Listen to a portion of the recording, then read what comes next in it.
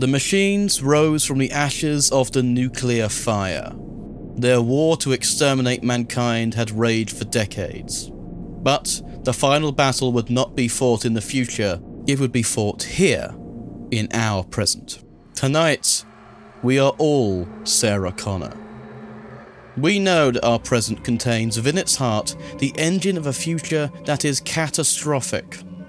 We know that climate change, rising fascisms, new weaponries and forms of surveillance, each trained and tested on captive and colonized populations, are coming for us. What is terrifying about the future does not simply haunt us, rather it pursues us, it chases us.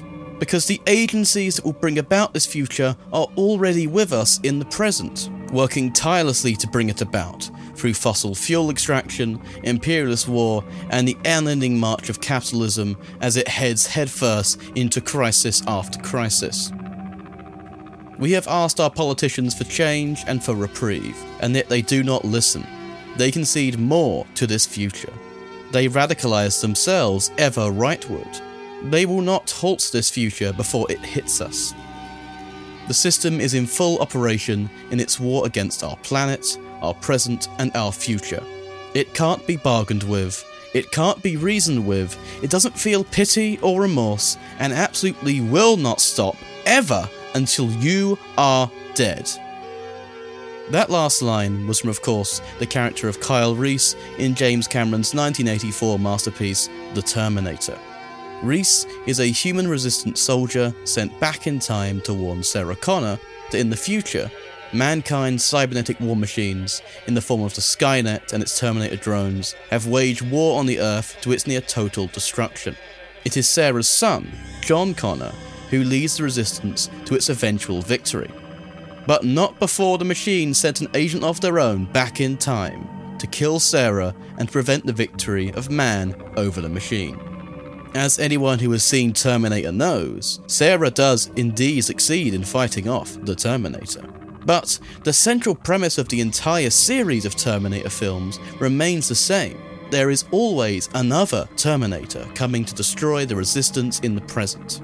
It must prevent the future victory of resistance in the present, or the present victory of resistance.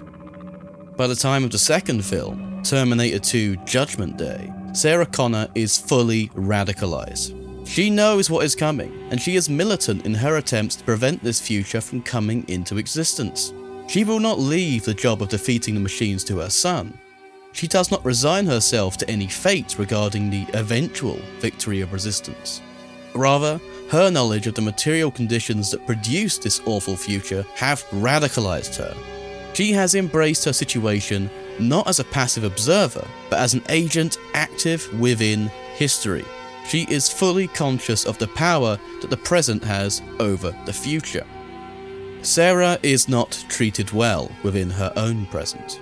She is medicalized, incarcerated as insane, and all the while, whilst the products of the same world that produced Skynet, the Terminators, are still in hot pursuit. She cannot look away, she cannot return to her old life, because she has achieved a kind of historical, political consciousness. Now we, unlike Sarah Connor, do not have any dashing, time-travelling gorillas to tell us of our future. This is true. Yet, our future does not need to reach back to us in order that we may see it coming. It is instead already before our eyes. For example, the consensus on climate change is overwhelming from scientific sources in our present day, and activist groups such as the Indigenous Environmental Network, Extinction Rebellion, Just Stop Oil, and so many others are constantly highlighting the coming catastrophe, as well as the disasters that are already here. According to the UN's Refugee Agency in 2022, 84% of refugees and asylum seekers fled from highly climate vulnerable countries. That is an increase from 61% in 2010. In 2020, only 1% of refugees were able to return home, a challenge which will likely grow as the impact of climate change further deteriorates basic living conditions and opportunities for development in many countries of origin. As extreme weather conditions such as droughts and hurricanes increase, and as sea level rises accelerate, more people will be made into climate refugees. We know in the present how the border regimes of the world police, enclose, and exploit refugees. As governments across the world, from Britain to America, Argentina, Hungary, India, Russia, move further and further to the right wing, their xenophobic ideologies and border policies will mean that they are turning to more repressive technologies of governance to surveil, oppress, and deport these refugees, with sometimes deadly consequences, such as closing migration routes for asylum seekers, leading to many dying in deadly small boat crossings, such as in the English Channel and the Mediterranean. Any new techniques and technologies that will eventually be deployed closer to home within the Imperial core will not come from the future, but from our present, at the borders, at the margins, and in those places where these technologies are tested in neo-colonial forms of apartheid, and in those regions where our material wealth is extracted and stolen, the same resources that fuel the climate crisis. Our Kyle Reese is the Mediterranean, it is Congo, it is Gaza. To darkly invert the words of William Gibson, the future is already here, it just isn't redistributed yet. We know it is coming. If we are to let this radicalize us, then we will be Sarah Connor. This future, which we can see in the present, it doesn't just come to us directly, but by means of an other machine. Media's machines, social machines, or otherwise. In the global north, we can risk ignoring it, but it's a harder ignorance than ever to maintain. There is always that radical contingency which breaks through, and it will break through with an ever greater intensity as solidarity spreads like wildfire throughout our public discourse. This, as the futurist novelist and theorist Carl Neville writes, is the true lesson of the Terminator.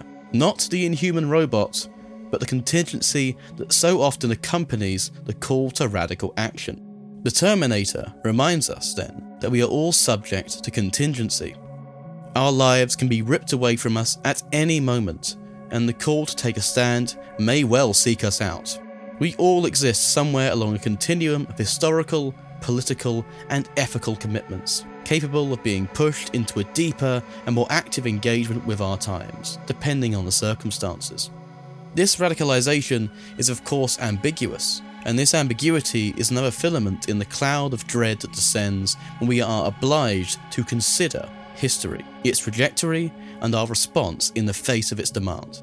It is this central human problem and our lingering, though diminishing, capacity, at least in affluent countries, to look away from or sidestep it that the Terminator addresses.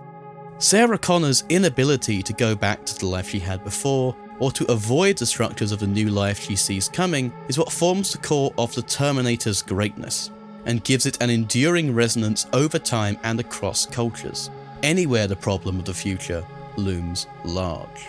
How we will respond in the face of our present future is up to us. And this us is a global us. We have no guarantee of a global John Connor. At least not in any individualist sense.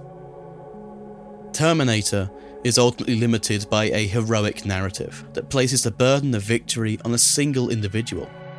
Yet, at the same time, this individualism is undermined by the fact that John Connor is not an historical inevitability, nor is he any kind of messianic Superman, but rather he is a collective endeavour, a spearhead of the resistance brought into being by the militant unity of present, past, and future that is the historical force of a radical consciousness which chooses life over systemic, digitalized death, and the world which has made and is making such apocalypses possible. If we are all Sarah Connor, it is because we simultaneously are participating in a new becoming, in a revolutionary, radicalized mode. We are within the flux of a becoming John Connor. Long live the resistance. Death to the capitalist machine.